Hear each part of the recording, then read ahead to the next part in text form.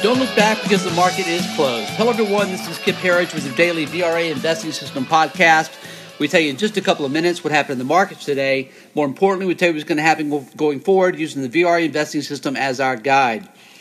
Another crazy day today. Folks, we came into today extreme overbought levels. We've been pointing this out the last couple of days. This market just does not slow down. It does not care. This market only wants to go one direction, that is higher. The Dow Jones closed today up 162 points at 24,370.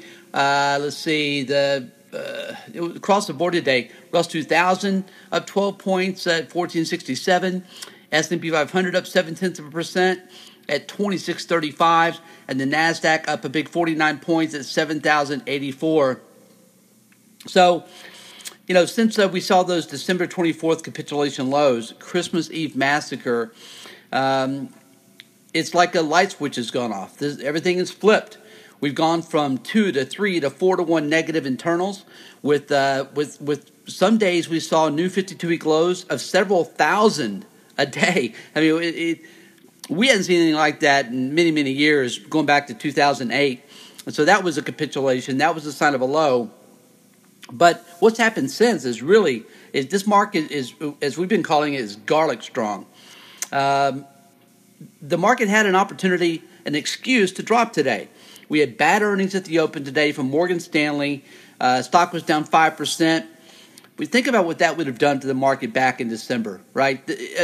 Major earnings, Morgan Stanley. There were a couple of more misses as well. We saw one of the CSX, one of the big transports, missed as well. It just doesn't matter. This is the sign of a market that wants to go higher. It just is. When you reach extreme overbought levels, and then you have bad news, and the futures were down 100 points. We closed up 162 in the Dow Jones. Again, these are classic telltale signs of a market that wants to go higher. It doesn't mean we won't have a shakeout. It doesn't mean we won't have a couple, 3 bad days so the market could get hit.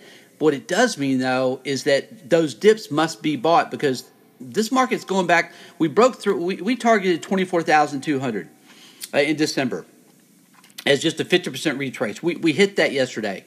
So the next target is now 26,000 on the Dow Jones. And why is that? Because we continue to believe that December was an aberration. We came into December with the Dow Jones at 26,000. That becomes our next target, and that's our view. December was an aberration. Any dips must continue to be bought. Internals, again, smoking hot today again. This will make 8 out of 9 days. We've had better than 2-to-1 internals. Advanced decline, better than 2-to-1 today. Up-down volume, almost 3-to-1 today. And again, another day of more new highs than new 52-week lows. Again, 8 out of 9 days with better than 2-to-1 readings. 8 of 9 days with across-the-board positive market internals. I'm trying to say this with a little bit of inflection in my voice to let you know just how strong this market is. Because even when it's given an opportunity, an excuse to go lower, it doesn't do it. Today we saw 11 out of 11 sectors higher on the day, led by materials and industrials. Oil closed at 52.22, basically unchanged today. Again, we're big oil bulls here, big energy bulls, big bulls on the global macro story. China, emerging markets, dirt cheap, must be bought. Same thing with oil. Gold closed at $12.91. This is interesting. Gold is now trading above its 200-day moving average, has been doing this now for a number of days. This is a major trend buy signal. If you're a trend follower, this is a major buy signal, and it looks to us like in about the next couple, 3 days, assuming we don't have a reversal, in the next 2-3 days, we're going to have what's called a golden cross take place in gold. The play really is to be in the minors.